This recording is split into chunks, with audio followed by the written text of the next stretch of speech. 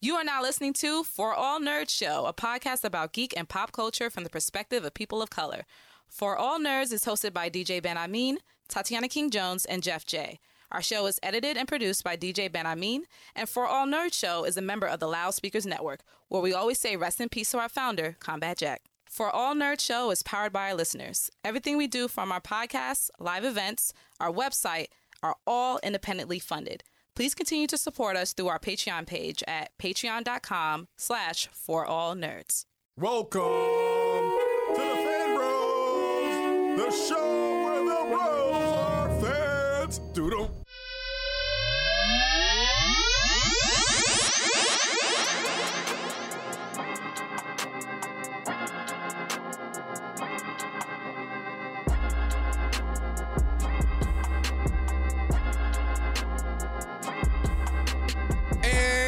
What's up, y'all? Welcome to another episode of the ForAllNerds Show, the podcast where we discuss geek culture according to people of color. And as always, it's your boy, DJ Ben Amin, a.k.a. Charlie Brownish, a.k.a. Lightwork Yagami, Method Mansplaining, Meat and Millhouse, Arsenio Holiday.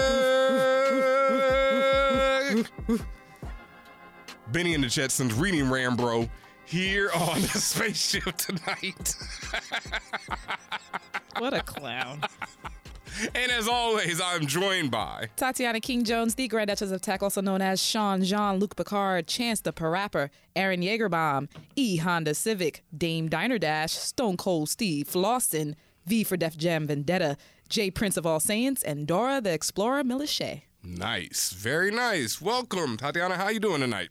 I'm well, man. I'm not sick. I'm not tired. Well rested, well fed. I feel pretty good. Yeah, that's good, because I'm definitely none of those. I am definitely exhausted, a little bit under the weather, but I made it. You know, we got a big episode today. It's a massive one. We back, as usual, with that heat and that fire. So I had to be here for it. But we got a lot of stuff before we get into all that. Yes. We got some other things to talk about. And speaking of heat and fire, Rise of the Skywalker. Bro! The latest or last of the Star Wars original 9 films dropped a huge spread in Vanity Fair. If people who are big fans of Star Wars, this is like something we look forward to every time, is the Vanity Fair spread. Like every time they had these ill-ass Vanity Fair, I think it's Annie Leibovitz or whatever. Annie Leibovitz, the legendary. The legendary who does the photos every time. And I actually have the collection of Vanity Fair from, I think it's from before the Force Awakens dropped. So it had all of the old, like the back from Phantom Menace and all those spreads. It had all of them in it. Oh, wow. Yeah, so it's really nice when you see these spreads over the years because, Annie's like such a monster. Yeah. Her photos are, like, the photo of Finn and Jannah, to me, looks like a fucking painting. And that's what I was going to say. Like, the way her style is very artistic and is almost like a fresco. Yeah. Like, it kind of has that feel, even though these are live action, quote unquote, pictures. They're, as you mentioned, they're like painting. It's her saturation of color, the contrast. Beautiful. All these things she does. It's just, she's a fucking beast. She makes people of all races and hues and all that stuff just look immaculate. You ever seen a picture of Arnold on the horse that she did? No. Arnold Schwarzenegger. He's like on a white horse. I think he's wearing pants but no shirt, and he got this big ass cigar, and he just, it's Arnold, That's definitely under the direction of Annie. Yeah. So it's just Arnold on this horse with no shirt and these like pants. All her shits are like just amazing. Well, like you said, this spread came out from Vanity Fair, and it features the characters we know, and also 9 new characters. You already mentioned one, which is also my favorite photo, which is of, as you mentioned, Finn and the new character Jannah, who most people are speculating to potentially be the daughter of Lando Calrissian, which would be incredible. And people have made that distinction because they feel because she's wearing that cape and she's wearing the yellow, she's wearing similar colors. Let's be for real, folks. And she's black. Yes. I was trying not to go there, but you made me go there. Let's be for real, folks. This is Star Wars, so everybody got to be related to somebody. Oh, gosh. I mean, which is ridiculous because once again, in a galaxy, it's only the same, like 4 black people. Shout out to the Dylan. Who responded, so wrong. Who commented on our Twitter. He was just like, yo, the technology has evolved so much. There's more than one black person on screen. It's Star Wars. I can't even argue with him. I can't. Oh, man. And shout outs to Young Guru because I had to hit him with the tweet, we back. because two black people on screen in Star Wars. I just want to see you and Young Guru argue again, just about anything. We'll probably put it up on Patreon. I just need to see this. We're gonna bring that back very soon. We definitely have to have him on the show very soon because Star Wars. Like, look, he's the big Tret fan. Picard's teaser trailer dropped today. Discovery is killing it. I do not deny them that. Oh my God. I'm still behind. I'm still so behind. But you know how I feel about Star Trek in general. You know how I feel about Discovery. But do you understand how I feel about Sean John? Not Sean John, but Jean-Luc Picard. I'm Sean John. Yes. But Jean-Luc Picard. I can't even lie. I'm hyped. I'm dumb hyped for that shit. And new uniforms, my guy. Like you. But on the Star Wars side, we got this, which I'm hyped for Rise of the Skywalker. In the Vanity Fair, they talk more about the plot. We learned that it's going to take place a year after the events of The Last Jedi. So Rey is going to be pretty much at her full power at this point, having done all her training, all her studying, learning her lessons. So we see that confident Rey even in the trailer when the TIE fighter is flying at her, and she just straight does the backflip over it without even seeing it coming. I was like, oh, I said, and yeah, and so Rey is bossed up. Now, this is my hope because J.J. Abrams said that when he did The Force Awakens, he felt like he had to make a Star Wars movie that was Star Wars. So that's why it apes, the other Star Wars movies so much. That's why it's kind of a well, according to him. No, I remember, but I was annoyed by that. Yeah, see, I was annoyed, but at the same time, it was a cool movie. It wasn't like... It was still a good movie. It's just, I was annoyed. Yeah, we've seen this plot before. But to your point, no, that makes sense. If he was fearful, and he might have been forced by the studio to be like, okay, we need to get this rolling again. Do what everybody wants. Just tell New Hope again. So now he's like, I can do my own movie, my own version. So I'm hoping that for once because JJ loves to be the nostalgia dude. That is JJ Abrams. He loves his nostalgia. So I'm hoping that he actually takes us in a new direction. Because my only fear is that we're going to see Return of the Jedi again. Because in Return of the Jedi, it's been some time since Empire Strikes Back. Luke at the last one gets his ass kicked by Darth Vader, and then in the beginning of Return of the Jedi, Luke is this badass out of nowhere, like he's a Jedi master. And it was incredible, but I don't need to see that again. So I don't need to see Rey suddenly come back. But I see we're already going to get that. We're going to get Rey fully powered up, which I'm fine with. Yeah, that's what I want to see. I mean, I just don't want to see Return of the Jedi again. Yeah. Well, one person I do want to learn a lot more about is Kerry Russell's character, Zori Bliss. Because what a name. Right. And then did you see the picture, though? Fire. Like the fucking fire-ass helmet and first of all, I love seeing, and I believe she's a bounty hunter. They say she's a scoundrel. They call it scoundrel, mass scoundrel, which means you could be a pirate slash bounty hunter slash... Han Solo type. Whoever, right. Yep. But she has on this kind of badass uniform and is a woman. So I'm all into it. And then, like we said, there's a bunch of other characters that are being brought into the fold. And of course, I love the fact that you get to finally you see Lando Calrissian, the current form of Lando Calrissian. So old man Lando. Old man Lando. Yes. Up in the Millennium Falcon. Yes. So I'm very much about it. And like I had mentioned when they first came back with this new iteration of Star Wars, how I became a super fan because I never was one before. I was always Star Trek only, but like this really made me go back into the lore, into the history of it, and then understand what every piece means, but at the same time take that and want to build new stories. So I'm happy to see more black people. I'm damn sure happy to see a black woman that's her face is not covered. She's not CGI. Like she's actually out here. And as far as I see, she's on some Katniss shit. So hopefully we'll see more. Hopefully she survives. Hopefully that's another thing. I swear to God, if she has like 2 lines or dies immediately, it's a wrap for Star Wars and that whole crew and J.J. Abrams and the rest of them. I don't care if you didn't write her dialogue. I don't care if you're the grip. You could do the grip. I'm coming for you, nigga. Like, I'm coming for you. The key grip. Right. So, I didn't know what the motherfuckers did for the longest. Yeah. But no,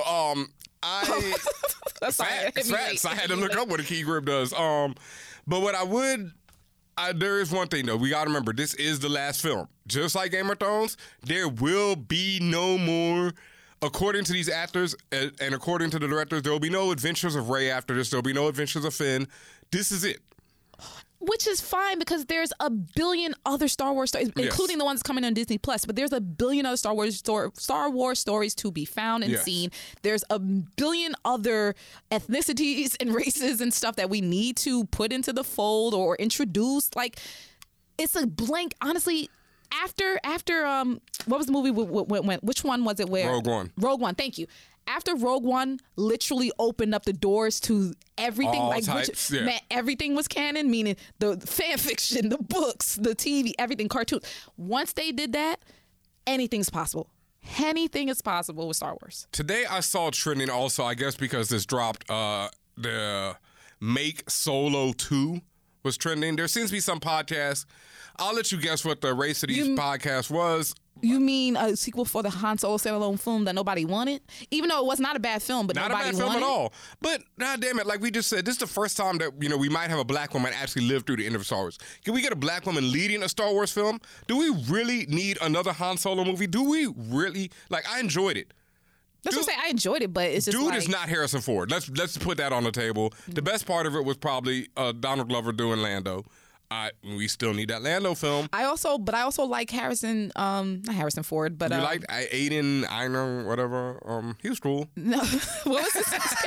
No, like real you're making me forget people. Oh, you mean Woody Harrelson? Woody Harrelson. Yeah, Woody Harrelson. I'd like to see that. Woody Harrelson, and also from Westworld. Why am I losing everyone's names? Well, she died. That might be it. I understand, but what I'm saying is I like that. Yeah, she was had great. a character. Yes. She actually had a full she was in the movie yes. for a minute and before that happened. Yeah. So my point is there's a million. Zoe. Wasn't that Zoe? No, that's not Zoe. No, I said Westworld. Yeah, I know, and I always get them confused. I always get Zoe Saldana and that actress confused, and I'm terrible for that because y'all don't look alike. And Tandy Newton. Tandy Newton, there we go. Yes, and I mean, because she got murdered off. But so that's what I'm saying. I do not need to see a Solo 2. Like, that for real, folks. Like, y'all Star Wars fans out there be really irking me sometimes with like what y'all are trying to demand from this franchise, Like, we are going the other way. Let's keep going the other way. Y'all, look, I grew up on them shits too. It's just interesting to me though that like we have so many franchises that do not listen to the people in terms of when people say we want more inclusion and diversity and this and this and that. So many franchises and fandoms that legitimately just ignore us and kind of do what they want to do and keep it status quo. Yep. With Star Wars, you actually have the full weight and backing of Disney doing something different. And for people, and honestly, the only people who are upset, to be real clear with you, is a certain group of people. Yes. And also, like you said, the people who are stuck in the past, who don't want to get out of it. But I just like, you guys are so hypocritical. Like the people who are just like, oh, we want to see something different. And then when they give you something, just like, put it back. It's like. Game of Thrones viewers. Well, no, that's different. That's a lot. And that's a loaded. I know. And I just like throwing that, throw it out there. Just like how you said a little blip about Star Wars and covered it up with more, for Star Trek, and then covered it up with more Star Wars. Like you noticed that, y'all. Like Mandalorian drops this November. See? He was like, oh yeah, John Picard. Yeah, but what about that Star Wars? Well, what about it? Also, real quick, I want to give a big shout out to this film. I got the people on Netflix this week. See You Yesterday. It's a time travel movie featuring two young black children, or not children, teenagers. It's children. Yeah, your ass is a child till you 21. That's only on paper. I was calling the young woman in the new Terminator trailer a young girl today, and I was told, no, that's a young woman. I'm like, look, she's 15, I'm grown. If you that's a child to me. My whole thing is, and again, this is only on paper because there's a lot of people are not adults. Yeah. But 21 and under, you're a child. Thank you. All right. So 2 children, and See You Yesterday. Young adult, young child, young girl, young man, but at the end of the day. You a child. Yeah. Yes. It's directed by Stefan Bristol and written by Stefan and Frederica Bailey. And it's a really dope time travel movie that takes place in New York. And it features these 2 young, super smart black people. Mm-hmm. I don't want to give away anything more than that because it does, obviously with time travel, it has a lot of twists and turns. It pays homage to Back to the Future and other time travel movies. Mm-hmm. But it's really well done in general. I thought it was really dope. And I just feel like it's just not getting enough shine. Love. Like, today on the show we have Allison Williams to talk about her new movie, The Perfection, which is also on Netflix. And Netflix is just like, they drop these, like, they have such varying degrees of quality. Like, I think See You Yesterday and The Perfection are both excellent films that could have been in theaters. But then Netflix will have these other movies that aren't so good. And I've watched a lot of them. A lot of these original productions, I try and watch pretty much everything that comes out on Netflix. Because, it's right there. Why not watch a movie? But it's like they don't really promote either, I feel. Like, I feel like they'll just drop stuff. So I just want to give a shout out to CB yesterday. If you haven't peeped it yet, make sure you go peep it when you're watching The Perfection. And, I think it's about time we just get into this interview with Allison Williams. Yo. Make sure y'all go see or turn on you don't have to go anywhere. Turn on your Netflix, watch The Perfection before you listen to the rest of this interview. Spoiler alert. Full on spoilers. We're going into everything that makes this movie great right after the break. And what's up, y'all, and welcome back to the ForAllNerds show. I know you've been enjoying this episode, but we are about to get turned up in here. We have a special returning guest to the spaceship. Woo! It's been a while since she's been here. The last time she was here, we were talking about, a little movie you might have seen called Get Out. And now she is returning to talk about her new film, The Perfection, which has dropped by the time you hear this already on Netflix. Right. Oh my gosh. Yes, so make sure you go check that after you listen to this, because we're going to get into all kind of spoilers and destruction about the movie and everything. But for now, let's make some noise and welcome Allison Williams to the spaceship. Hello. I'm sorry I talked before you said my name, which feels like it's not allowed. Everybody does it. It happens. Yeah. You start laughing, cracking jokes. It's like you haven't been introduced yet. Yeah. Welcome back. Thank you. I've missed you guys so much. Aww. We spent time with each other off the show. Yes. Which, But magical so moment. this isn't the last time we saw each other. Yes. No.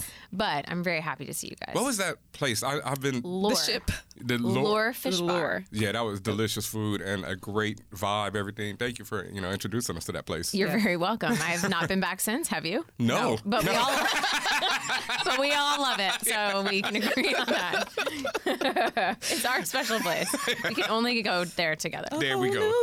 Sounds great. Yeah. But yeah, as we mentioned, the last time we spoke, you were doing Get Out, and you expressed to us that the roles that you take, you only want to take them because they mean something to you. And, you told us that unless you have something to say with that role, you didn't necessarily want to be a part of it. So with The Perfection, what exactly were you trying to say? First of all, I love that you're like, we have receipts from what you promised. And here they are. And we'd like to cross-check them with your choices. Because I just want to make it clear, we pay attention to what people say. I know, show. it's great. Yes. And I pay attention to what I say. Yes. And I'm delighted to hear that, because that is still the way I think about these things. So, okay. I just need to establish some ground rules. Yep. Here. Yes. Are we spoiling? Go right ahead. For everyone listening, please go watch The Perfection on Netflix right now. We already warned them. Okay, Yes. I want to reiterate the warning. Yes, it is because so much more fun if you have no idea what's coming. This is so true. Yes. Because I was clueless and it effed me up. Yeah, well, in a fun way though, right? Great Okay, good. way, yes. Fun is a weird word about this movie, but anyway, yeah. We'll get into that. So Yes. I think this genre keeps coming up for me because psychological thrillers have no rules. There are no rules, and which means that you can get into any kind of subject matter in a way that people aren't used to dealing with it. Mm-hmm. And in this movie, we deal with some really serious issues, which are usually dealt with in kind of a straightforward, dramatic way. And I think that by turning on its head and completely fucking with it, you're able to get people to talk and think about it in a different direction, just because it's unlike all the other conversations they've been having about it. So, I always ask, as I said to you guys, why this? Why now? Why me? And why this? I felt like Richard Shepard, who directed it, reached out to me to read this script. I worked with him on Girls for a million years. I really love and respect him, and we've always wanted to work together. I love his sensibility. It's wild. And I read the script, and I could not tell where it was going. I was so intrigued, and I thought the world of it when I finished it. I thought it was amazing. I read it in one sitting. I believe it. And and so I just thought, this is very cool. Why now? The movie gets into a lot of things that we're talking about right now. Power dynamics, very broadly. There's some more specific implications of that I'm sure we'll talk about. But then also just the idea of perfectionism and millennial women and all kinds of stuff that just comes and goes throughout the course of the movie. And the movie doesn't linger on it. It's not like we are asking you to think about this right now. We're going to hit you over the head with this idea. You don't ask us anything. No, it just goes on. It's yeah, exactly. Yeah. Which I love. And why me? As I was reading, Charlotte was so intriguing to me. I had to understand her. And I loved the idea that the movie works best if it starts off and you don't trust her. And I knew that after a little movie called Get Out. You got that in the bag. Yeah. Major head start.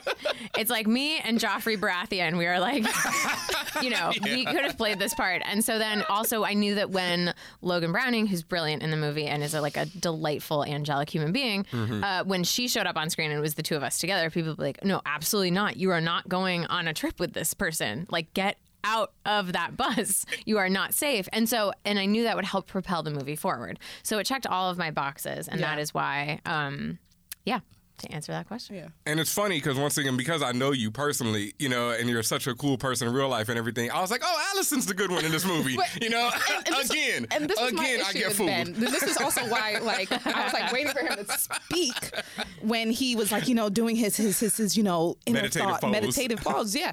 I was just like, Ben, did you realize what was going on from the beginning? He was just like, oh, that's Allison, my friend. Everything's great. And I'm like, Ben, she's playing a character. I'm like, no, Allison is good. It wasn't a documentary, so. Right. Yeah. The point that you made about not trusting the Charlotte in the beginning, from Jump Street, I was like, don't trust her. Yes. Something's wrong, da-da-da-da. And Ben was like, oh, how could you think that? And I'm so grateful. And he was so sincere. So I just thinking of all the other people who are watching this who are just looking at you like, they're transferring. And I don't know how you feel about that when people start transferring characterizations from other roles you play into your new ones. And it's just like, is that helpful or a hindrance? Honestly, for a lot of years while I was on Girls, I saw it as a hindrance because all the script people sent were basically the same character. And I just thought this is kind of a bummer. I'm not really going to be able to break out of this idea of a character until I play something really different. I played Peter Pan. That's really different. But it was sort of so different that it didn't really catch on until I heard from Jordan Peele, who saw me play Peter Pan, so he knew I'd do anything, and then saw me on Girls, so he knew audiences would trust me, and was like, she's perfect. But Jordan is the person who taught me that you can, in a meta way, you can use the way you look and people's perception of you publicly in your performance as an actor, because in 2019 there is less and less separation of that for actors. We don't disappear into roles anymore. I never forget that there's a movie star on the screen when I'm watching something anymore. And maybe that's just because this is my industry, but it's very hard for me to completely get lost in something and not think about the person who's holding their phone 3 feet away. It's just hard. I know who they are. I know who they're married to. I know what their kids look like. It's just weird. Yep. And so rather than fighting that, Jordan gave me this idea to use it.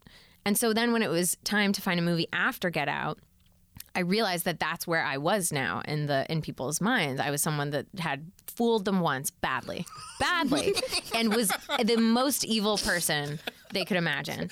And so I thought it would be great if I can find something where I start off and people are very suspicious of me. Because if I were playing Belle in Beauty and the Beast, which obviously lifelong dream, people would immediately be like, I don't know, maybe you and Gaston deserve each other.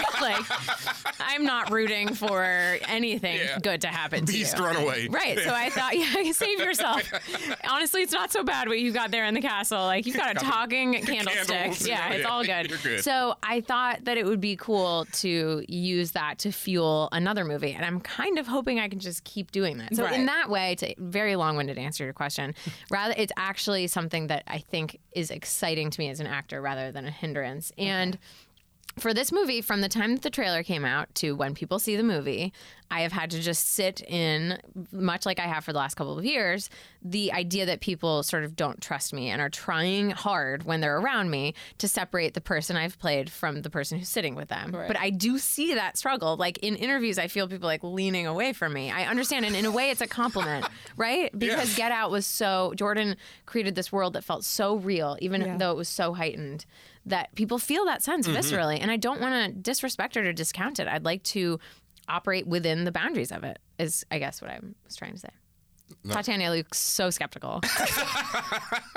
No, you know what? I was thinking in my head about when we posted the trailer on our socials.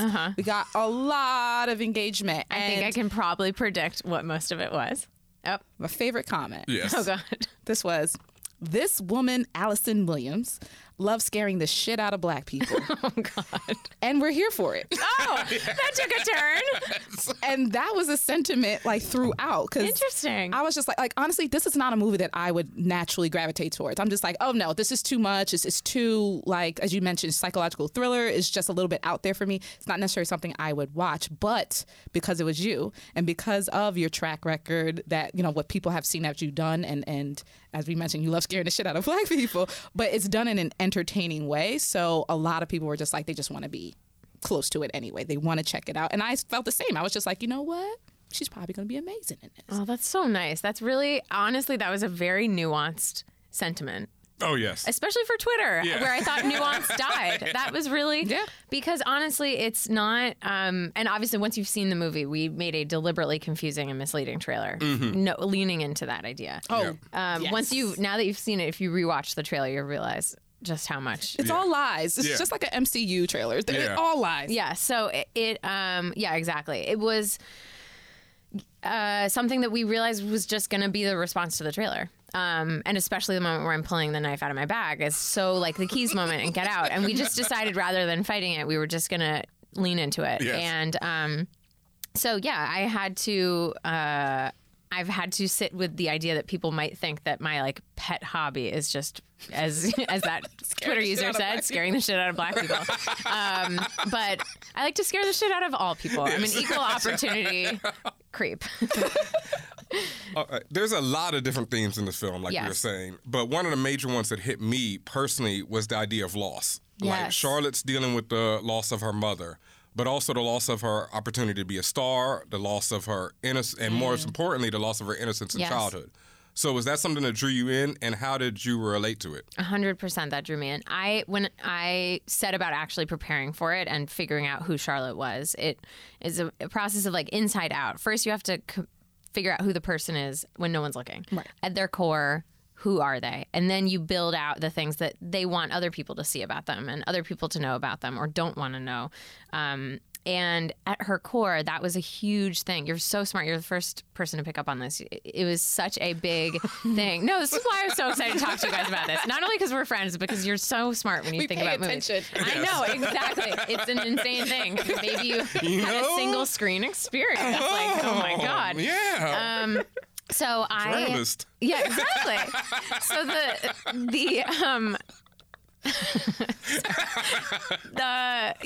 sorry to pivot very weirdly in this emotional way. The loss of all of those things was very high on my mind. I was trying to picture this person who was so serious, so young, and really got just, you know, those blinders they put on horses. Like she was not allowed to look at or pay attention to anything else.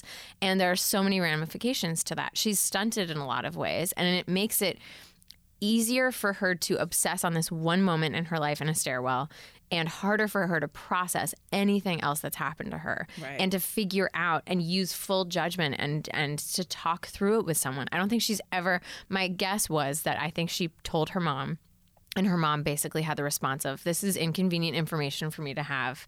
I'd like this to not be true, and I'm not going to believe it.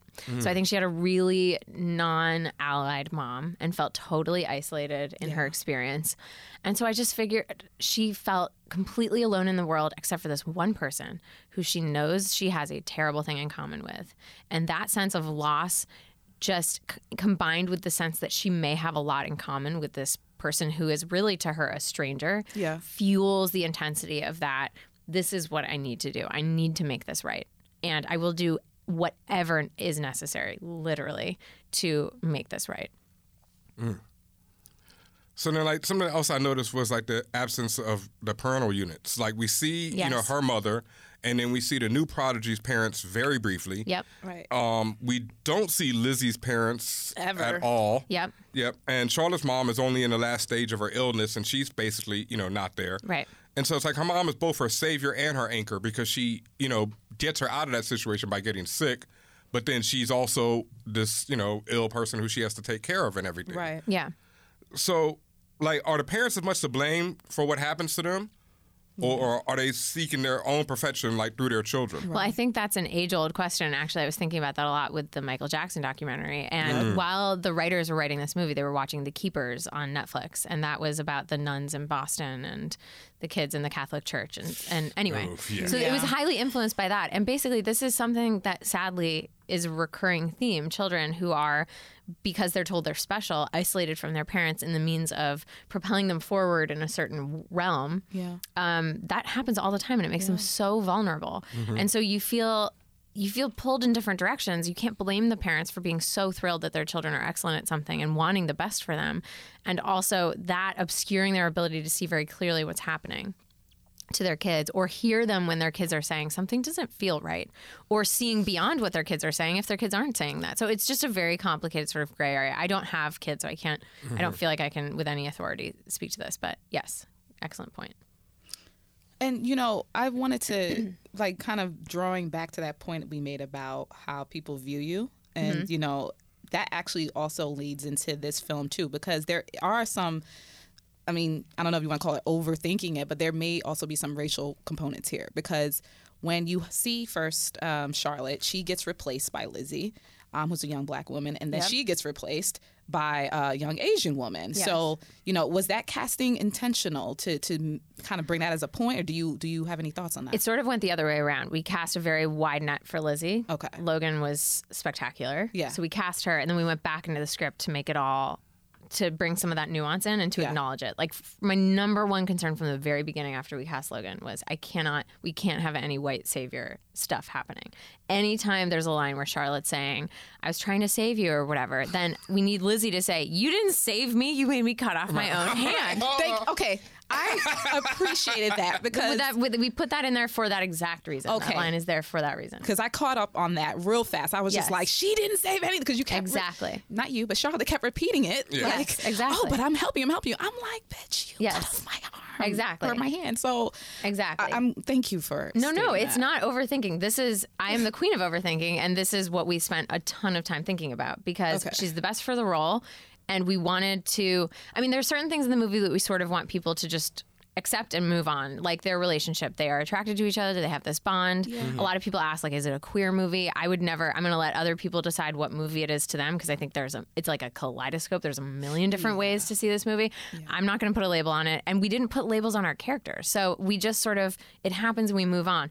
But we wanted to be very deliberate about how we showed it and what we're communicating with it. And the same is true for the fact that it's an interracial couple of girls. Yeah. And that they are in these situations together. I think it's even more alienating for Lizzie to be in rural China without being able to speak the language, to be a black girl in a situation where she is sick, where you're already feeling vulnerable, to also be something so foreign to that population. When we were there shooting, she felt that way as well. Sure. And so it's peppered throughout that when the passengers on the bus are looking at her and you see the way they're looking at her, it's in those expressions. Yeah. And so that we all did. Logan, Richard, and I sat down and very, very carefully sort of combed through the script and made sure that nothing felt clunky or like it was either pretending that this isn't a thing or wasn't using the fact that this new dynamic was emerging from the casting.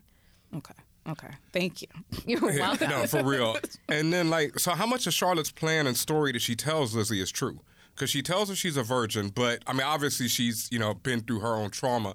And at first when I walked out, I was like, okay, maybe she was lying about that. But then I realized she'd been through this trauma, so why would she go and, find a relationship after this?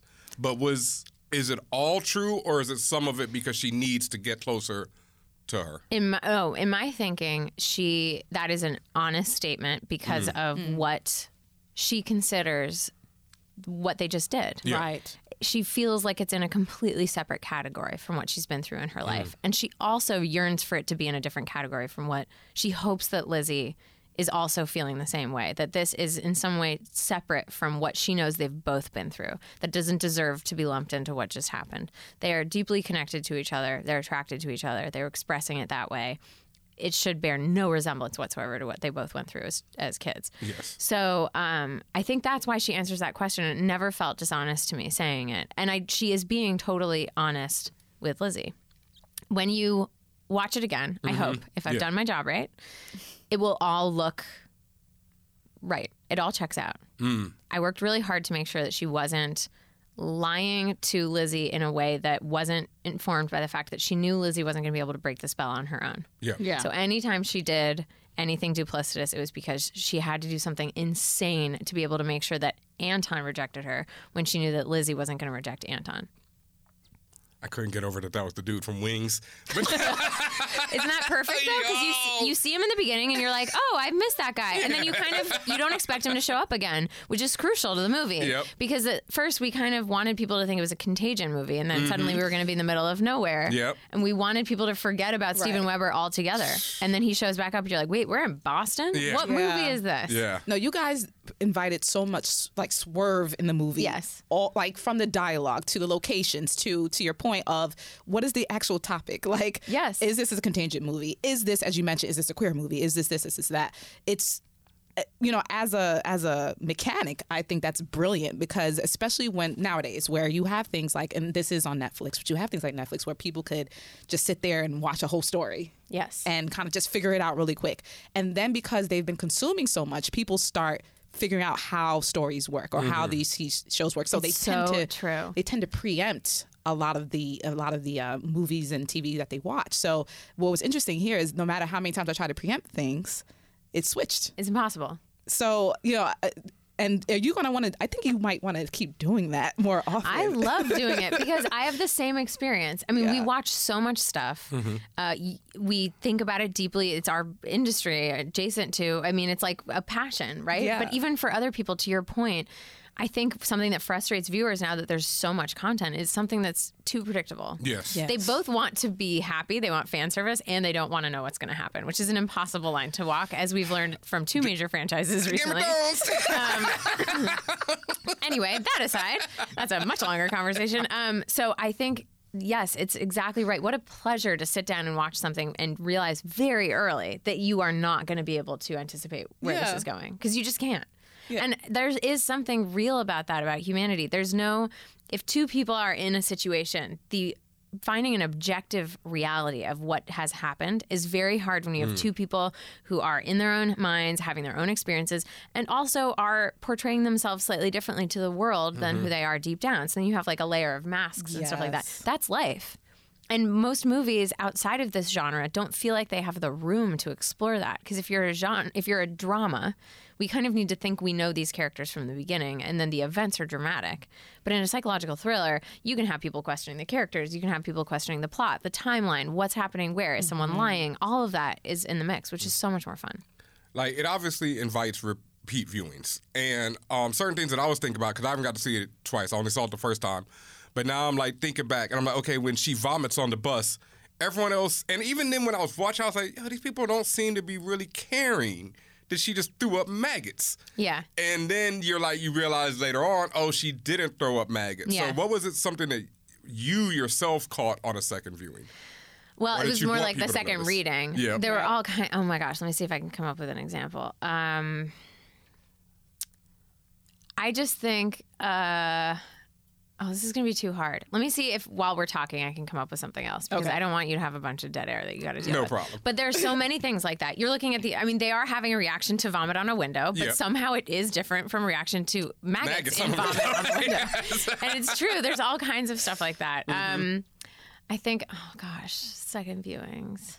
Yes, let me get back to that. I will be able to think of something. Okay. Well, something else that really got me was the loss of Lizzie's hand, because as a DJ, like, I don't know if you've ever seen this movie. It's Blood In, Blood Out. It's not a very good movie. It's about these Mexican gangsters, but there's this painter, and at one point he gets his hand slashed, and I could not deal with it. Yeah. And people are like, oh, what are you talking about? You know? And I was like, no, you don't understand. It's your life. It's my life. Like, I understand what it's like to work with your hands all day and then someone lose it.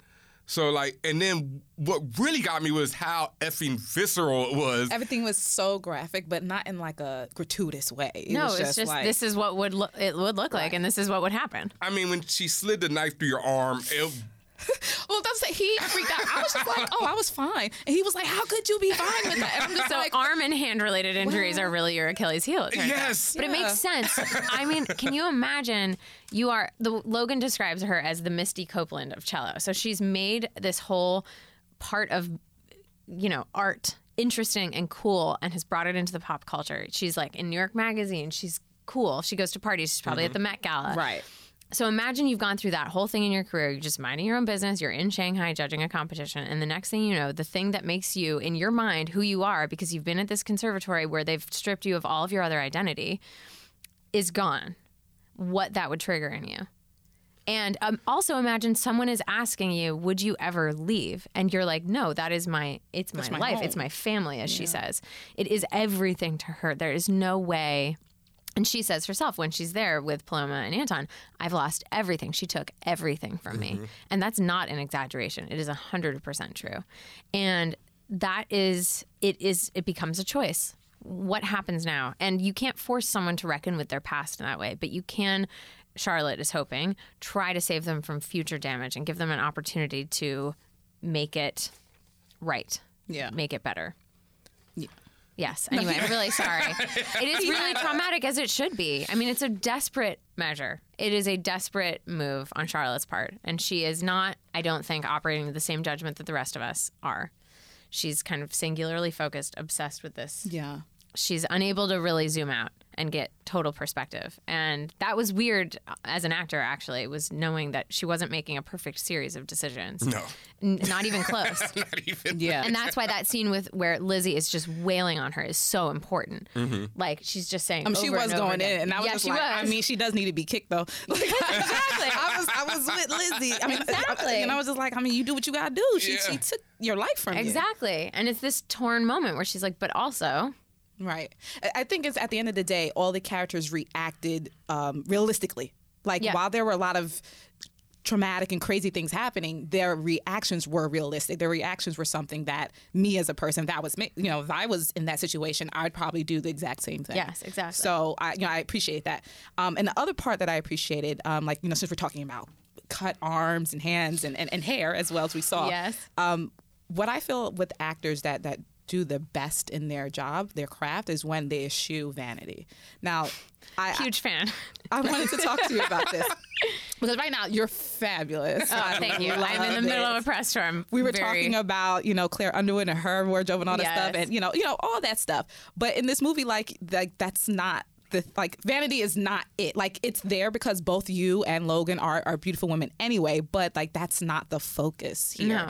And then you guys, both of your characters, devolve when it comes to the vanity part. So if you just give you an example, like Viola Davis, when there's a scene in How to Get Away with Murder, when she took off all her makeup and stuff like that, and you're eschewing vanity to show a different side of that story or a different side of that emotion. Chris Hemsworth, when he had put on a fat suit and all this other stuff to kind of bring all that down, if you will, the vanity part. So, what are your thoughts about vanity? I feel like I owe girls a huge debt of gratitude. The first time I was on camera on Girls, I was wearing a retainer, I was asleep, my mouth was open, and I had no makeup on. Yeah. And that was the first time I was on camera, and it was on HBO for everyone to see. And it just completely stripped me of needing to look perfect on camera or pretty or even trying to. And then it got to be a bonus when Marnie was dressed up for something. It was very exciting, but I never had that feeling that for me to feel proud of myself on screen, I need to look as great as possible. I've never married those two things in my work. It would be nice to do a movie where I'm wearing, a couple more costumes or maybe have, where I'm playing someone really glamorous. Yeah, okay, fine. Why not? A ball gown. But if it's going to get in the way of the story, absolutely not. And I think that when women decide to make themselves look as nice as possible is also very interesting. And it's something that I talk about with the hair and makeup department and with the costume department all the time in these movies. For The Perfection, for example, that, when she's sitting at her house, she's just falling apart. When we see her in Shanghai walking around, she's more casual. When we see her at the party, she's wearing a dress that was given to her by the Anton, who wants her to look a certain way, as we see later in the movie, likes to think of her as at a certain level of glamour. And she's putting on this costume, basically, so that she can pass in this community that she's always spent all this time in. At the end, we see who she wants to be in her own skin in two different ways. One is when she's ready to kick ass, and the other when they, in their defiance, come out at the end and do their duet together. And they both, he is not looking at them. So they are he's doing not looking it. at anything. No, they're doing it for themselves and for each other, which I think is so beautiful. And so again, as part of the process of building a character, I like to think like, how do they feel beautiful? How does she feel totally comfortable in her own skin? Yeah. Who is she when she takes it all down, or when she's just in her kitchen chopping tomatoes? What is she wearing? What does she look like? What feels real and honest? Yeah. And if you're not totally ready for the world to know who you are and what you've been through, there's still a certain amount of artifice that is at play, which is shown by the wig. And when you're just ready to live honestly, yes, you're just like, screw that. It was shorter. I did. As someone pointed out yesterday, that's like a pretty automatic GIF. Yeah, it is. Yes, definitely. Just whipping it off. It's fine. Happy to contribute to the culture. There you go. Wig off. Like, that's to be like top search it right away, you know. On Lizzie, though, how far gone was she when Charlotte attempts to rescue her or get her out of this situation? So they have this conversation after the concert. And I think Charlotte has probably been doing her research. This is something we all talked about. She's been reading articles, as she mentioned. She's been watching Lizzie's career really closely. We initially think that's jealousy, that she's just jealous of Lizzie's success. But actually, it's just, does she know? Is she getting help? Is she going to break free from this? Is she aware of what happened to us? And I think that's what Charlotte is trying to assess when they're on the balcony. And she says, do you ever think about leaving? And Lizzie says, never. I could never. It's my family. This work, this special work, it's what's expected of us. And she just sounds like a robot. She sounds like Paloma. She sounds like Anton. And in that moment, Charlotte, when you watch it a second time, I hope, I tried to make a facial expression that the first time you see it is just like, oh, I'm just looking at you. Yeah. And the second time is like, oh, shit, I'm going to have to make this girl cut off her own hand. Yeah. Or something. She's trying to figure out, how am I going to break this spell, basically. Because the part that got me was when, in the final scenes, when Lizzie's like, let me get first. And the other teachers are like, oh, okay, like she's done this before. Yeah. And so would you say that that's how far gone Lizzie is? We talked about this, but I think Logan made her own actor-y personal decision and didn't tell me. So I don't know the answer to that. Oh. But I don't think that she's in the ranks of enablers in that way. I just think that she knows how it works, obviously, sadly. But she's not an instructor, so. No, yeah. I know. He was so disturbed. Like, I was just disturbed in general, but he was just like, why, Allison? Yeah, no, I mean, it was, like I said, the hands and arm stuff gets me, but then also just the whole idea of somebody, you know, a child being put through that is the most disturbing shit. Can't do it with children. Fucking world. Yes. And yet it happens. It's crazy. There we go. What would your past childhood self think about where you are now as an actor? Fascinated. Just fascinated. I don't know if we got into this first time I came on the show, but I was just about the most sheltered child. I was lucky enough to have a childhood where I was really the age I was the whole time. I grew up in a very safe place. We didn't need for anything. It was a totally like I got to run around outside and feel safe and happy, and I went to a great school and all of this stuff, and I was only allowed to watch public television until I was like 12 or 13. Wow. So the first R-rated movie I saw was Forrest Gump, and I'm still not okay because it just really, I went from like Barney to Forrest Gump, and that's a big leap, you know what I mean? It's like, yeah, so it's Mr. Rogers. Yeah, it was a big deal. So I think that my younger self she'd have a lot of questions, first of all. And second of all, she'd just think it's so cool that my job is to be an actress. She would just think it's the coolest thing in the world because it's all she wanted when she was little. Sorry to talk about her in the third person. That's a little strange. No. But yeah, I mean, literally, I just spent my days dreaming of being able to do this. Right. Well, it makes sense to talk in the third person. You're not that same person. Well, yes. Although in some ways you are. Like deep down, you're still that. Like, when I need a gut check, I try to ask myself, what would PBS Allison say to this? Yeah. You know. But it is interesting. I would never have predicted it, obviously, because there's no way you can. It's impossible. But I would not have said, okay, I'll probably start on an HBO series that requires a lot of things of me that just completely break down any sort of nerves I have about vanity, to your point, or like sort of prudishness or whatever it is, and fear or ego, any of that. And then I'm going to do a horror movie about race, and then I'm going to do a psychological thriller about all the things. It's just, I couldn't have predicted it, but just so lucky. I just feel really lucky. All right, so it looks like we're going to have to wrap up this, but you have survived. Oh my gosh, I survived. You guys are...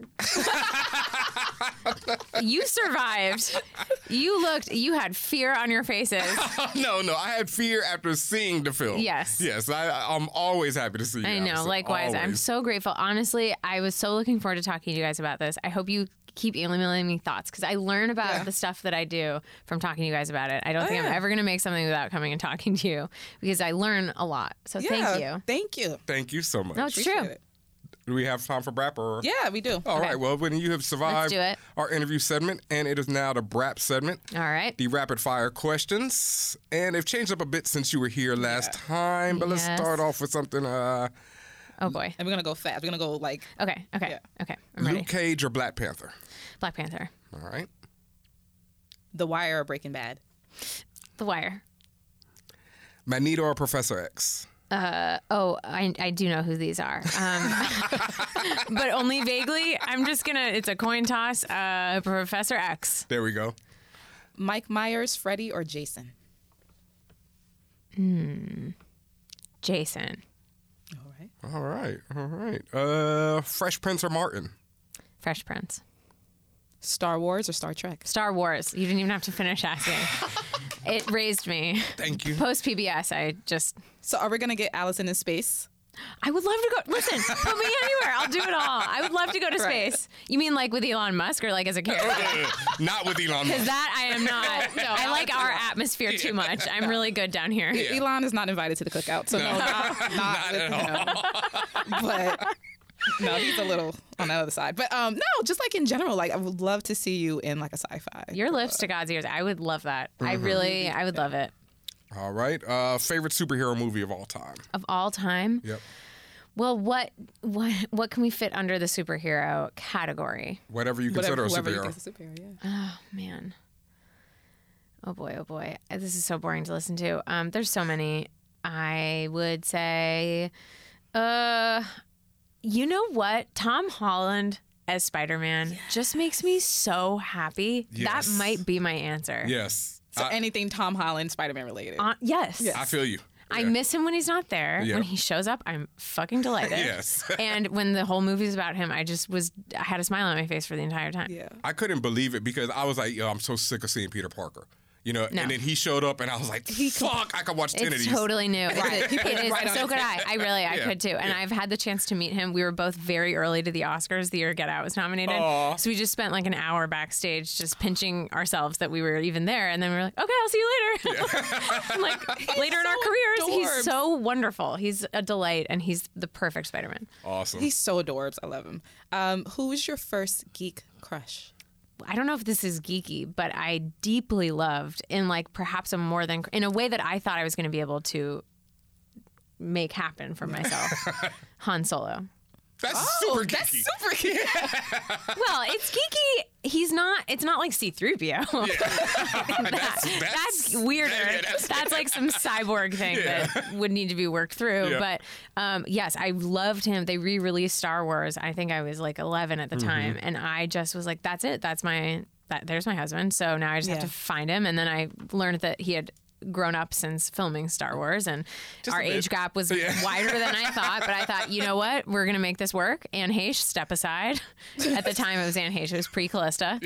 I watched very closely his dating life, and we've gone our different ways, but I'm at peace with it. I wish him the best. I once saw him I was DJing in this bar in Washington, D.C., and it was DC when DC was still like really DC, so it was all black people in the bar. And I'm DJing downstairs, somebody said, yo, Harrison Ford's upstairs. I'm the biggest Star Wars, so I'm like, fuck out here. Run upstairs. It was him and two other white guys standing at the bar drinking Budweiser. And all I could do was stand across the room and be like, oh my God, that's fucking Harrison That is Ford. exactly what would happen. That's all I could do. That is exactly what would happen to me. Then I went back downstairs. Someday we will be at an event and someone will tell us that Harrison Ford is there. Yes. And the two of us will stand shoulder to shoulder, speechless, and stare at him and just be thrilled to be alive. I was so happy. I was just like, exactly. Oh my God. It's enough. Which is so funny to me because both of you guys are in Hollywood. So it's like, that's your different. people. I didn't give a it's shit. different. Like, I'm not his people. No. He's a different He's people. on another level than I me. know. Yeah. I was like, wow. Oh my gosh. Mr. Ford? All right. What character death hurt you the most in comics, movies, TV, books? Well, the one that hurt me the most to watch was Oberon. It has to be. That was brutal. I still feel that I can feel that in my body. You did? No, the second time when I rewatched it, as soon as the mountain trips him, fast forward. Oh, interesting.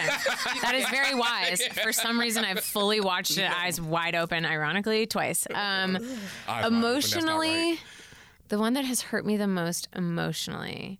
Oh, I mean, I don't know. Maybe who's I'm still just in the game. I'm just thinking Game of Thrones. So I'm trying to think who hurt me the most emotionally. I'm going to seem heartless. It's going to be one of the direwolves and not a Stark. Because listen, no. I wish they had made more of the direwolf magic. Very, very late into the season, I became a member of PETA. I was just like, leave those animals alone. Let the dragons go. Where are the wolves? Like, I understand. Drogon in the end was like, you guys are driving me nuts. I'm just going to take care of this. Then I am out. Yes, I'm out. Bran, don't find me. Yeah, F y'all. Yes, that made me sad.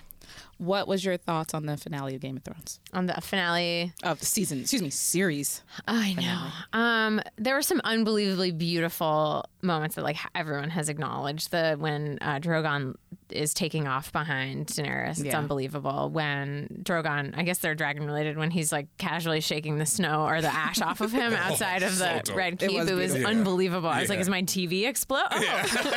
Okay. I watched the first episode last week in preparation for the finale because the last two seasons have really just felt like a call and response of the first season. And I realized that in the first episode, all of the Starks who are remaining by the end in some way declare what they want or are showing us what they want out of life, and it happens. Yep. Wow, yeah. And so in that way, you see Bran climbing to try to get the best view of everything, and now he's the three-eyed raven. He has the best view imaginable. You see Arya, I'm not that kind. I'm not a great lady. That's not me. And she just wants adventure. She's shooting the bullseye with the bow and arrow, and that's where she gets to go. She's going off to, we hope, beat Christopher Columbus to America and be like, oh, you guys have a good thing here. I'm just gonna Homer Simpson into the bush. Leave this place. You guys are great. This is a great little spot you've got. And then you've got, I don't need to keep listing everybody, but, Sansa saying, it's literally all I've ever wanted to be queen. Now she's queen of the North, which is even cooler than being queen with Joffrey. I mean, I just think in that way, and Jon won't shut up about joining the Night's Watch. And he won't shut up about wanting to die. I mean, yes, he got that too. And then we did him the great disservice of bringing him back to life. I don't know. I could really talk about this forever, but I am in that way, as a fan of all of those characters, glad that they are getting the lives that they wanted. They've been through so much, so much pain, and they've all grown in the fact that, to our conversation earlier, who they were when they were little, especially, Bran and Arya, they get to become in a more fulfilled way as adults. So in that way, in a what happened sense, I feel okay sending them off into the world. Do I feel like there's unfinished stuff? Yes. Did I want it to be Arya under Jon's face? A little bit. There were just all kinds of things that I was, But you never know. I mean, what a challenge. Holy shit. I'm so glad this wasn't my job. I mean, can you imagine? Even something like Avengers Endgame and Infinity War, which I'm a huge fan of. I was like, no, I'd love to work in the Marvel universe. I'd love to write a film, direct a film, but not that one. Right, yes. And they came a-knocking, and you said, no. No. I wouldn't say no, but I'm like, God damn it. Yes. You Twitter poll every page of the script. Everything. You guys all going to be happy if this happens. But, it is a thing. Like, with storytelling, Tyrion has a line in the finale that said, everyone seems to be mad, which means it's a pretty good compromise. Or no one seems happy. I can't remember what it is exactly. But I feel like they wrote that into the episode to talk to us. His whole speech, ask me in 10 years if this is good. Yes. Don't ask me right now. Yes. Ask me in 10 years if the show is any good. Yes. Then we can talk. Yes, His exactly. whole speech was straight to the audience. Yes. Like, stories. Right. I know. Oh my God, you should see the comments we got. But rounding this out, and you've answered this before, maybe your answer has changed. Oh. If you can have any one superpower, what would it be? I cannot remember what I answered before, but this will be a good test. Okay. Was it sleep related? No. It might have been. Okay. I'm not sure. Because I am so bad at sleeping that if I could pick a superpower, it would just be to be able to sleep. So you want to be Snorlax? In any, yeah, sure. I'll be a Pokemon. I'll take a Pokemon any day. I would like to be able to sleep in any location. Very quickly, and also wake up really quickly. That would do it for me, superpower wise. I know it's humble, but I've got a life to live, and apparently you need sleep to stay alive, and I'm having trouble achieving that. I love that. I'm a humble superhero, man. I'm just really good. I'm really well rested, and I can help you guys with whatever else you need. Oh my God, Allison, thank you so much. We always Thank you have for having me. a fantastic time with you, and I love that you're so open and honest with us. Amazing time for the viewers and everybody listening. Before you go, just let everybody know where they can find you. Anything you're having coming up? Okay. I have been so bad at being on social media. In theory, I'm on Instagram at AW. She's not really on Instagram. But I'm really not. And it's just because I don't have that instinct to take pictures of things. The instinct went away and I don't know how to bring it back. I need to go on a hero's journey to find my ability to take selfies again. But I just shot a movie that will be out next spring. I can't really talk about. And then, nothing else I can really talk about. But I would tease it if it were like exciting. And I will come talk to you about it when it's real enough to talk about it. Word. Excellent. All right. Well, thank you for joining us. You guys Allison. are the greatest. Thank you for being the watchers of the stuff.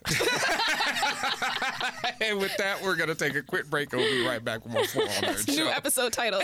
Watchers on the stuff. Hey, I'm Malcolm Lee, director of Night School, and when I'm not directing, writing, and producing, and editing and spending time with my kids, I'm listening to ForAllNerds. What's up, everybody? This is Chuck Creekmer, a.k.a. Jigsaw from allhiphop.com, and when I'm not placing my heavy hand on the world of hip-hop culture, I'm watching ForAllNerds. Hey, this is Pamela Ribbon, and when I'm not writing things like My Boyfriend is a Bear or Ralph Breaks the Internet, I am listening to ForAllNerds. Hey, this is Kelly Robbins Hicks, executive producer of Random Acts of Flyness, and when I'm not making white people mad as hell, I'm listening to the ForAllNerds show. Hey, what's going on, everybody? This is Asante, 1/3 of the Friend Zone, and when I am not smoking pot or playing Shinobi Striker, I am listening to ForAllNerds. Tune in.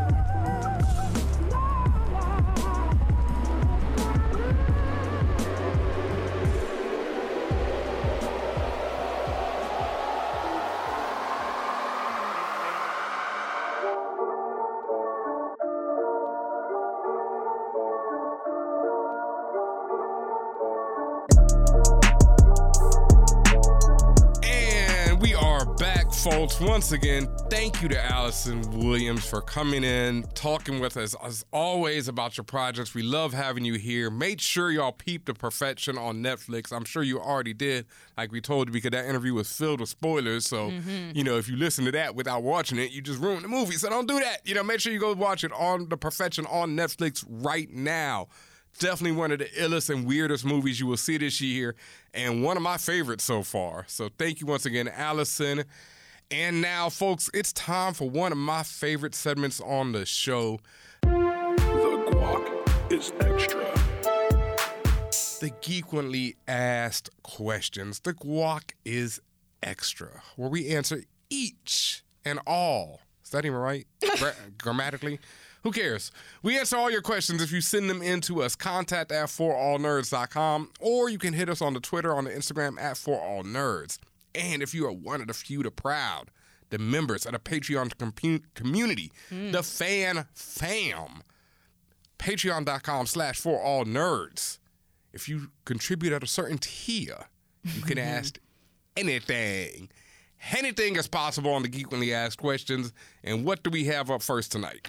The first one comes from Alicia Shanice. They write, hey, since Game of Thrones ended with mixed reviews on the series finale, what are some series finales that you all thought were questionable? Wow. This is a great one. That's really a great question because I've seen people that talked about what did they feel like was a great series finale, and one I kept seeing come up, which I've never seen, is Avatar, The Last Airbender. Oh, Avatar was amazing. Yeah, it's funny because my mom actually watched that shit because my nephew and nieces got into it. Yeah, it was so crazy. Really? Like when they were like, my nephew and nieces were like probably about 10, 11, whatever when it came out, and they watched it. And so I remember coming home one time, my mom was like, yo, I watched all of that, and it's one of the best series I've ever seen. And I was like, really? It really was, though. I still haven't seen it yet, but I'm going to get into it. So I keep hearing that. And this is an interesting thing because, obviously, shout outs to Castle Black Pod, at Castle Black Pod. You should be following. We've been discussing the whole Game of Thrones. And I didn't hate it. As y'all heard on the final episode or the final episode of Castle Black for this season where he ain't done yet.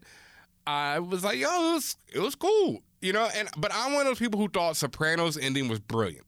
I thought the Lost ending was okay, but because Lost was such a incredible show, I didn't mind.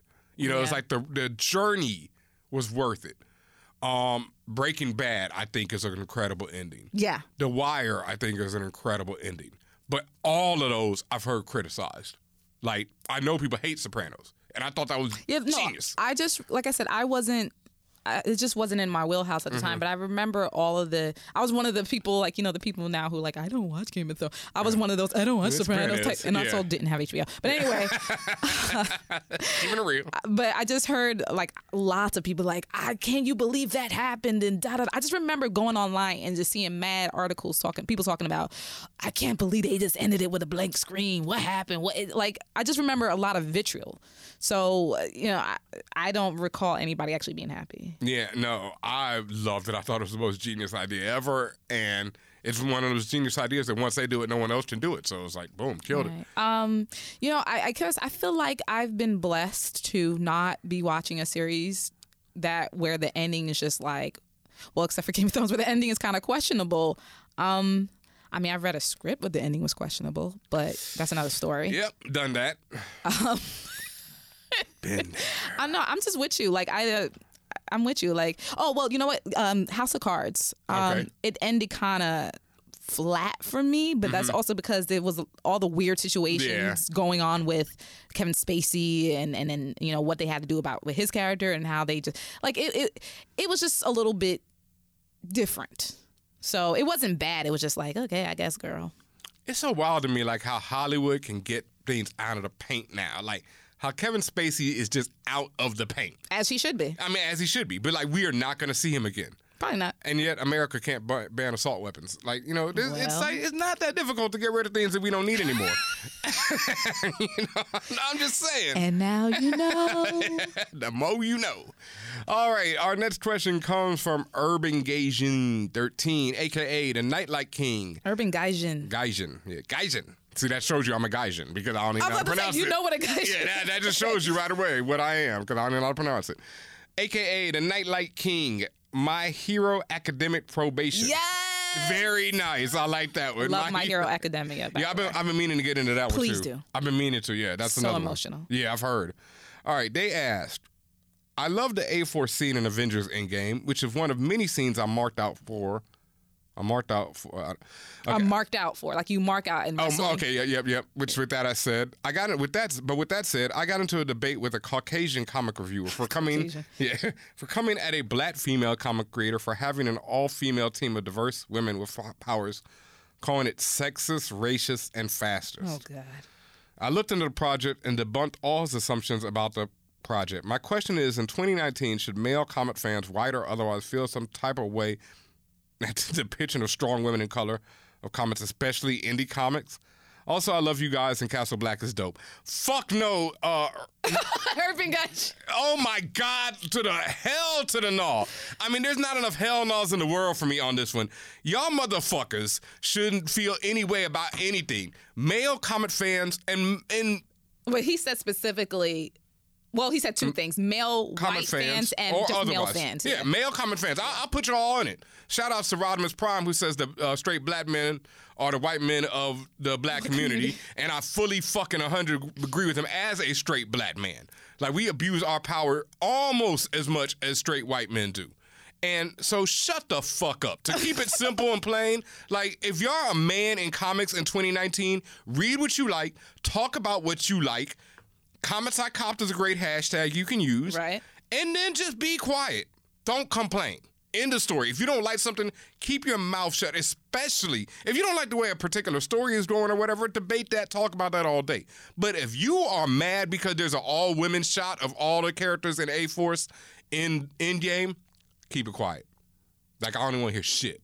Well, I do think that male comic fans, white or otherwise, should feel some type of way about the depiction of strong women of color in the fact that you want it to happen more often. I think you should be vocal in wanting to be, to use a overused word, to be an ally in that space and want to make sure that more of these opportunities arise for creators of color and particularly in this case, Black women. The only type of way you should feel is is there more of this and how can we help put more of this in the forefront? And further, I cannot stress this enough. A person that is in a system that is typically the oppressed cannot be a racist. They cannot be sexist. You can't be like if you are of the oppressed, how can you become that? Like so I always have a problem when someone's like, oh, this Black woman over there is being racist. I was just like, do you understand how racism works? Shut up. Like, there's no such thing as reverse racism. Like, we could do several episodes on that, but let me just say that clearly. There's no such thing as reverse racism. Unless you are racism, especially in America, is a systemic problem. Yeah. Like, unless you are part of the system, you cannot be racist. Unless you have the power to oppress people, you cannot oppress. You can have your own prejudices because everyone has prejudices. You know, I don't like bacon anymore. I stop eating pork. I'm a prejudice towards bacon. But I can't be racist towards bacon. I have no power over it. Like, I don't have, power to stop people from eating pork. That just doesn't happen. But people have power to stop other people from getting jobs, from having opportunities, from doing these things. When white men especially are out here complaining, a lot of times they get listened to before everyone else does. So when you're out here complaining, talking about, oh, there's too many people of color and too many women in my comics, Marvel even is sometimes listen to y'all mugs. So like Tatiana said, stand up. I'd rather you stand up. And let me give you a prime example, a real world example that's not comic book related, but a real world example of how much privilege some of you guys have. There was a story out about a white guy who he has like maybe 6 warrants out for his arrest. And I don't know whether it's violent crime or anything. It doesn't matter. The fact is he has several warrants out for arrest and been trying to get out. And he has negotiated with police that if he gets like 15,000 likes on his mugshot, that he'll turn himself in. And the police said, okay. Now, whether this is... Now, I thought this was a joke, but apparently it's for real. I'm still hoping it's a joke, but this is what I'm talking about when I'm just like, do you really think that I or Ben Amin or any of us of this nature would be given that option? Hell to the fuck no. I'm getting me some trim, so I'm going to have to turn myself in around 2 o'clock. Does that work for you? Right. Now, if you guys go, and like I said, I read this a few days ago, so it may have been something that's been debunked, but the reason why I bring it up, because it's not far from the truth. And it's not far from, and also it's not far from a lot of stories that you guys have known growing up in the past, in the present, and in the foreseeable future. So I mean, like, let's get it together, y'all. And even in the geek community, let's take it back. Like I mentioned earlier, I saw it today trending on Twitter, Make Han Solo 2. And I clicked on it and saw that there was a podcast full of what type of people, and they all had T-shirts and shit made up. Like, these motherfuckers had T-shirts, Make Han Solo 2. Like, nigga, who gives a fuck about yet another white man in Star Wars? Like, let's be for real, dog. Like, that was so insulting. Like, anyone knows those people, I would love for them to contact me so I could, have a full-on discussion and explain to them what the hell that, y'all spent money to make T-shirts. That's what kills me. Like, that's the type of arrogance y'all have, or the type of energy that you could do, put a Black woman at the forefront of Star Wars. That could have been the T-shirt. Nah, but we need yet another bland-ass white dude. No shots to Aiden, whatever. He was cool. He did a great impersonation of Harrison Ford. Right. I mean, And I just wanted to, like I said, I'm a purveyor of the truth. And I wanted to be sure, like I said, I would hope that this wasn't true. This story that I had just mentioned about the guy in the mugshots, and it's 100% true. God damn it. 100,000% true.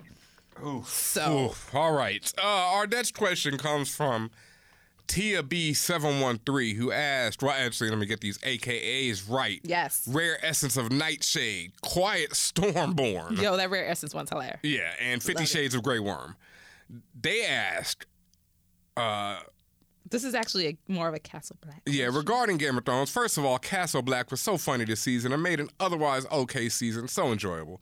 Thank you. Thank you very much, at Castle Black Pod. What up, Portia? Portia says thank you. All right. Now that it's all said and done, what were your top 2 favorite scenes and top 2 favorite seasons and top 2 favorite battles?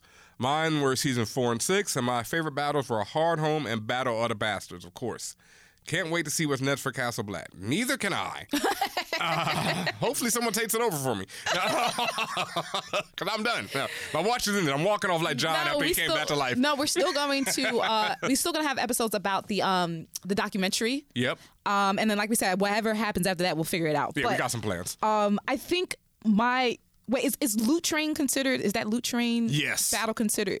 That's not Hard Home. No. Hard Home is when John goes to the north to try to save the wildlings. Mine's for the Loot Train and then Battle of the Bastards in terms of favorite fight scenes. And then my favorite seasons, I don't remember what number this was, but my favorite seasons were season when the season with Arya training to become. Because I just love Arya. Okay. Her, and then. I don't know if I have. Probably the season where Joffrey dies. That's a good one. I think that was season 3. My favorite is definitely 1 because Jaime pushes my man out the window, thus starting him off on his path to become king and prove me right about who's the hero of the series. So obviously it's number 1. And, the final season because, Bran was crowned king and... Oh, so the final season you would consider one of your favorites? Oh, yeah. Look, I said it on Twitter and I had people coming at me. Yeah, all right, let me say this clearly for fans of the show, y'all. Let me be real clear to y'all. I love y'all. I love when we interact and stuff. But look, if I say something on this show or if I say something on Twitter, please don't come at me and say, I don't think you really mean that. I fucking said it, dog. I meant it. I don't say things I don't mean. When I say that Jaime is the hero of the story, I mean it. Not only is he one of the major protagonists of the story, because in classical terms, he is driving the story. He makes things happen. He starts off pretty much everything, making him one of the big protagonists. To me, he is one of the most heroic characters on the story. He goes through the most heroic redemption of pretty much anyone in the story. So please don't question me when I say things like this. I mean it from the bottom of my heart. I don't want to have to mute y'all. I love y'all. That being said, like I said, my favorite was season 1 when he starts off. And yes, the latest season. As rushed as whatever as it was to y'all doing Castle Black, seeing these memes, making these jokes. This was one of the greatest seasons of television I've ever seen. Like, I'm so hurt now because I know every Monday morning I'm not gonna wake up to a slew of dumbass jokes. I love the memes. Yo, did you see the brick? The brick that said, "Tell Cersei I did it"? No. Did you see Daenerys saying Brick Harris? No. Tell Cersei I did it, though. It was just a brick. like that's what I mean. This is the greatest season I've ever seen of any television show. This shit is unbelievable. Honestly, if we're going to talk about the greatest season, I think it's more so the season of the watchers, the viewers. Yes. But that's what it all comes together. Season 8 of the live tweets. Yes. I fucked with. Yeah, heavy. The season 8 of the live tweets and the memes and all that, that's what I fucked with. But see, it wouldn't have been that great if the season had been, exceptional. No, it's shit. First of all, this is Castle. This is most of the members of Castle Black. Yeah. We're going to get these jokes off. Yeah. Y'all can have, I'm going to let any of y'all know now, creators or otherwise, y'all can have the most immaculate project. We will find a joke. Yes. We will find one. And that's why you just got to roll with them, instead of being like, I shot that. I know it's not too dark. Nigga. All right, so my favorite seasons were definitely the first one and the last one. And favorite battles, definitely Loot Train, because I've been waiting forever to see them dragons go off like that. And sorry, but once again, the burning of King's Landing, because I've been waiting to see that motherfucker go off like that. And that's, the only thing is, I wouldn't consider that a battle. It was a slaughter. And I loved it. It was a terrorist attack, to be clear. But no, I loved it. No, and let me be very clear. That Golden Company, like when they waiting and then they get blown the fuck up. I was actually going to name that as my favorite, one of my favorites in terms of fighting, but just because, like I said, it ended up not really being a fight. No, but it was still so great because like the Golden Company was standing like... like y'all hype these niggas up so much. Oh my God. And then they just get blown apart. It's like one of the greatest things I've ever seen on television. Well, anyway, this is how we talk on Castle Black when we're talking about Game of Thrones. So if you're into it, you want to hear more, make sure, again, that you guys are subscribed to For All Nerds. That's the only way you're going to be able to listen to Castle Black and all the rest of the amazing stuff that we have on our show. Mm-hmm. And Tia B also had a question because she says she recently, or they, well, I'm going to say she because, they recently bought their daughter. Thank you. They recently bought their daughter a comic book, their first comic book ever. And they were asking, which leads into our next segment, Comics Icon. He's so loud, you guys. I hope your volume is not on 20. It'll be good. We got Brother Chris, the super engineer, making sure everything is crisp and clean. He's going to make you clean. louder, bro. Yeah, thank you. Put that reverb, how I like it, like that double vocals R&B double. That's my favorite reverb. That Tupac effect. Yeah. Remember Kato? But yeah. So anyway, in Comics I Cop, we always talk about what comics we're copying. Make sure you use that hashtag Comics I Copped on Twitter, on Instagram, on all your social medias. Thank you so much as always. And to Tia, what comics would I recommend for a young woman? A teenager. They did say that their daughter is a teenager. Right. So I would say... a child. Yeah, a child. A child still. Depending on how old of a teenager and how exposed to the world they are, I would highly recommend Paper Girls. Because it's not only that, it's a comic that you can read along with your daughter because it takes place in the 80s. It features 4 young women, and it's kind of like Goonies, but with girls...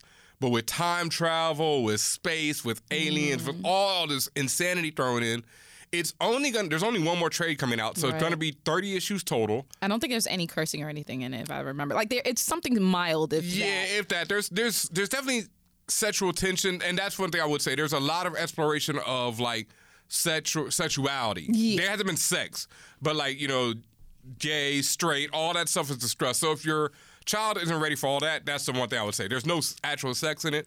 But I think as a teenager, you're exposed to all those things already. So I think your child should be ready for it. And I think Paper Girls is something that they could read. For slightly younger or even, I would recommend The Unbeatable Squirrel Girl, which is coming to an end on issue 50. That was announced today, so there's only going to be 50 issues of that. And The Unstoppable Wasp from Marvel. I haven't been reading it, but that joint's one of my favorite because it features this super smart young woman. Also, Shuri, another super smart young woman, Shuri from Marvel. I think Tia actually picked up Shuri. I think that was the first comic they got. So if you're reading Shuri, I would definitely recommend The Unstoppable Wasp because I read the first 2 issues of that. I need to catch up because it was so goddamn good. It was just one of my favorite series with the super smart girl and how they display her intelligence was so dope. Is Tia the same person as Quiet Stormborn on the Patreon? Because that's what you said we were talking about Shuri. Yes. And all this. Yep. For her daughter's birthday. Okay. Yep. So it was Shuri. Yep. For her daughter's birthday. Yep. Nice. All right. Very nice. Yeah, I would definitely recommend Paper Girls, Unstoppable Wasp. Ooh, anything else that I could think of? Oh, what am I thinking? Naomi from DC that we've been talking about from the last few. Oh, yeah. Yes, Naomi it's a new comic from DC. The trade is about to drop. Make sure you pick that up. Naomi features this young African-American woman who, at the beginning of the series, she's adopted. She lives in a very small town in the DC universe, and nothing ever happens in her small town until one day Superman and this alien Mongol come bouncing through the town during the middle of their fight. It lasts 10 seconds, and then they're off, bouncing away, keeping fighting. She even misses it. But all her friends are like, yo, you missed it, da-da-da-da-da. And so then she's like, yo, why the hell did they even crash here? What drew them here? So she starts investigating why they're there, and it leads her to find out who her real parents are. And basically it's written by Brian Michael Bendis and David Walker. And they're exploring the history of the DC universe through the eyes of Naomi. So if you've never read DC at all, it's a great entry point.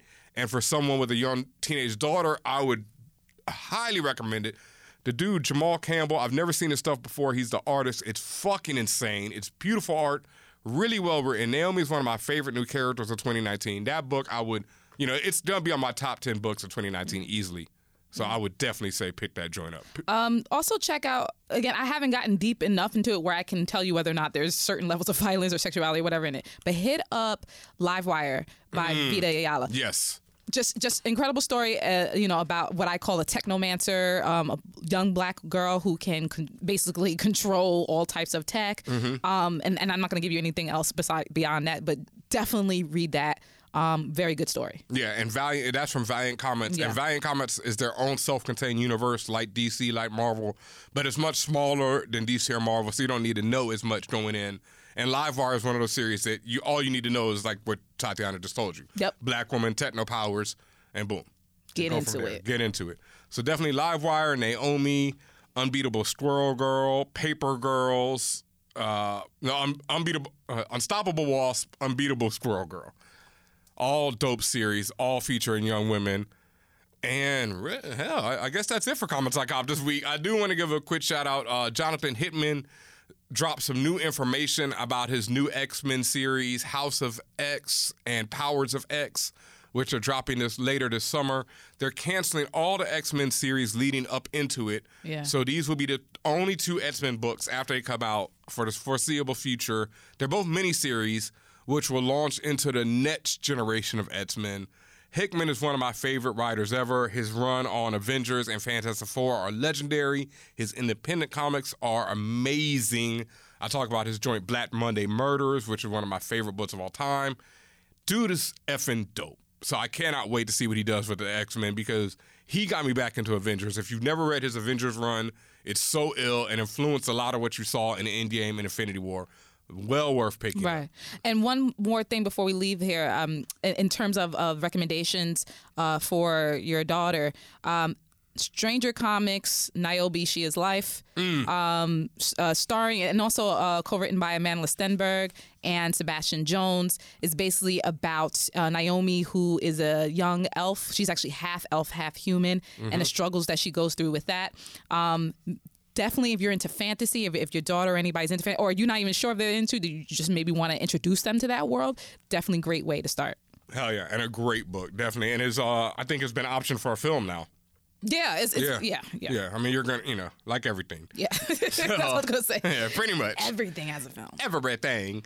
So that is it for Comics I Copped this week. Make sure you're using those hashtags, Comics I Copped, on all social media. Thank you to everyone who's been using them. Before we get out of here, though, also the Terminator Dark Fate trailer dropped today. I didn't even get to watch the trailer yet. Like I said, I just keep looking at Sarah Connor. I keep looking at that one photo of her. And she looks great. Yeah. Old woman Sarah. Old woman Sarah. People seem more hyped than I am. It's directed by Tim Miller, who did Deadpool and Deadpool 2. Which have their great action moments, but then I really, as everyone knows who listens to the show, I dislike Deadpool 2 because of the way it treats women. So it's interesting to me that he's doing a film where it's like the women are the center of it, because it's Sarah Connor, there's a female Terminator who's come back to help protect her. Diego Luna is playing the new evil Terminator who's coming to kill Sarah yet again. This movie ignores the other Terminators. Which it can. Yeah, it's produced by James Cameron, so it's only taking into account 1 and 2. Terminator 1 and 2. I mean, Terminator's timeline and bearing of time is all fucked up anyway, so... And you can literally do any story and be like, it doesn't matter what happened before. You're like, all right. Yep, so it ignores the other ones, which I like, because Terminator 1 and 2 are my 2 favorites. The rest have been varying degrees, even though I never watched that TV show. So you never watched the one with Daenerys as Sarah? No, I saw part of it. It was okay. Yeah. I watched it, but it was like I didn't watch it. It's one of them movies where you could turn on and do something else. Yeah, like that's you just what have I it on did. in the background. That's what I did. And the one even before that with Sam Worthington. I had to think about that hard. Like, what are you talking about? Yeah, Avatar. Avatar did. No, yeah, now I know. Yeah, he did a Terminator. That shit was boring. And then the third one was cool when it ended with the nuclear war and they all died. That was hilarious. Like, it was so great. It was the one, it was like... What? The third one, Rise of the Machines, I think it's called. I never watched it. Yeah, it's like where John Connor's grown and it shows like he tries to stop Judgment Day from happening and fails and has to hide in a bunker because Judgment Day happens, and then, like the way the movie ends is the nuclear war that kills most of humanity. So they don't make it. No, he makes it, and then he has to start the fight. So that one was cool because that one actually works with the first two. Then after that, they just started because at this point, timeline don't matter. Like Jeremy Bear Me. Shout outs to The Good Place for everyone watching one of the best shows on television. But yeah, Jeremy Bear Me timeline. Squiggly wiggly. So I'm not that hyped. I don't know.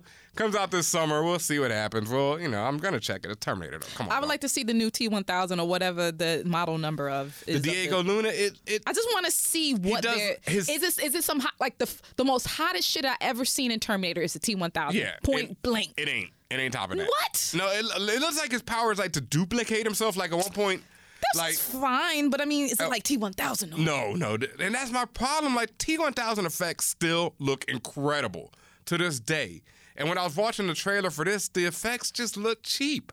Gotta make your body wet. I'm bringing that up because remember when when they did a T-1000? Yeah. That looked better than this shit. Oh. Well, I mean, they spent like $3 million on that fucking video. Busta Rhymes was T-1000 at one point. Yeah, they better, that shit better look good because they spent mad money on that video. Yeah, but I don't know. I just, I ain't really hyped for it. I don't know. We'll see what happens. Ringing endorsement, but ForAllNerds. Yeah. Let's just watch and see what happens. Yeah, we'll see what happens. We'll be there. Anything else before we get out of here tonight? As always, make sure you are subscribed to us everywhere you listen to podcasts. I cannot stress how important that is that you guys subscribe. We've seen our numbers jump significantly in the last couple of months, and we thank you. That means you guys are doing your part in telling all your friends and fans, your own fans. I know you guys got fans, family, friends, all that other stuff. Please, again, make sure you tell them to subscribe to ForAllNerds, the podcast about geek and pop culture from the perspective of people of color. That's the actual tagline, man. I mean, it's according to from the perspective of. I don't know where those words came from, but you can find us everywhere you find better podcasts, Spotify, Apple Podcasts, SoundCloud, places like that. Make sure that if you like what you hear when it comes to ForAllNerds, Castle Black, and all of those stuff in between, that you can, and if you have the means, support us financially. Hit us up on patreon.com/ForAllNerds.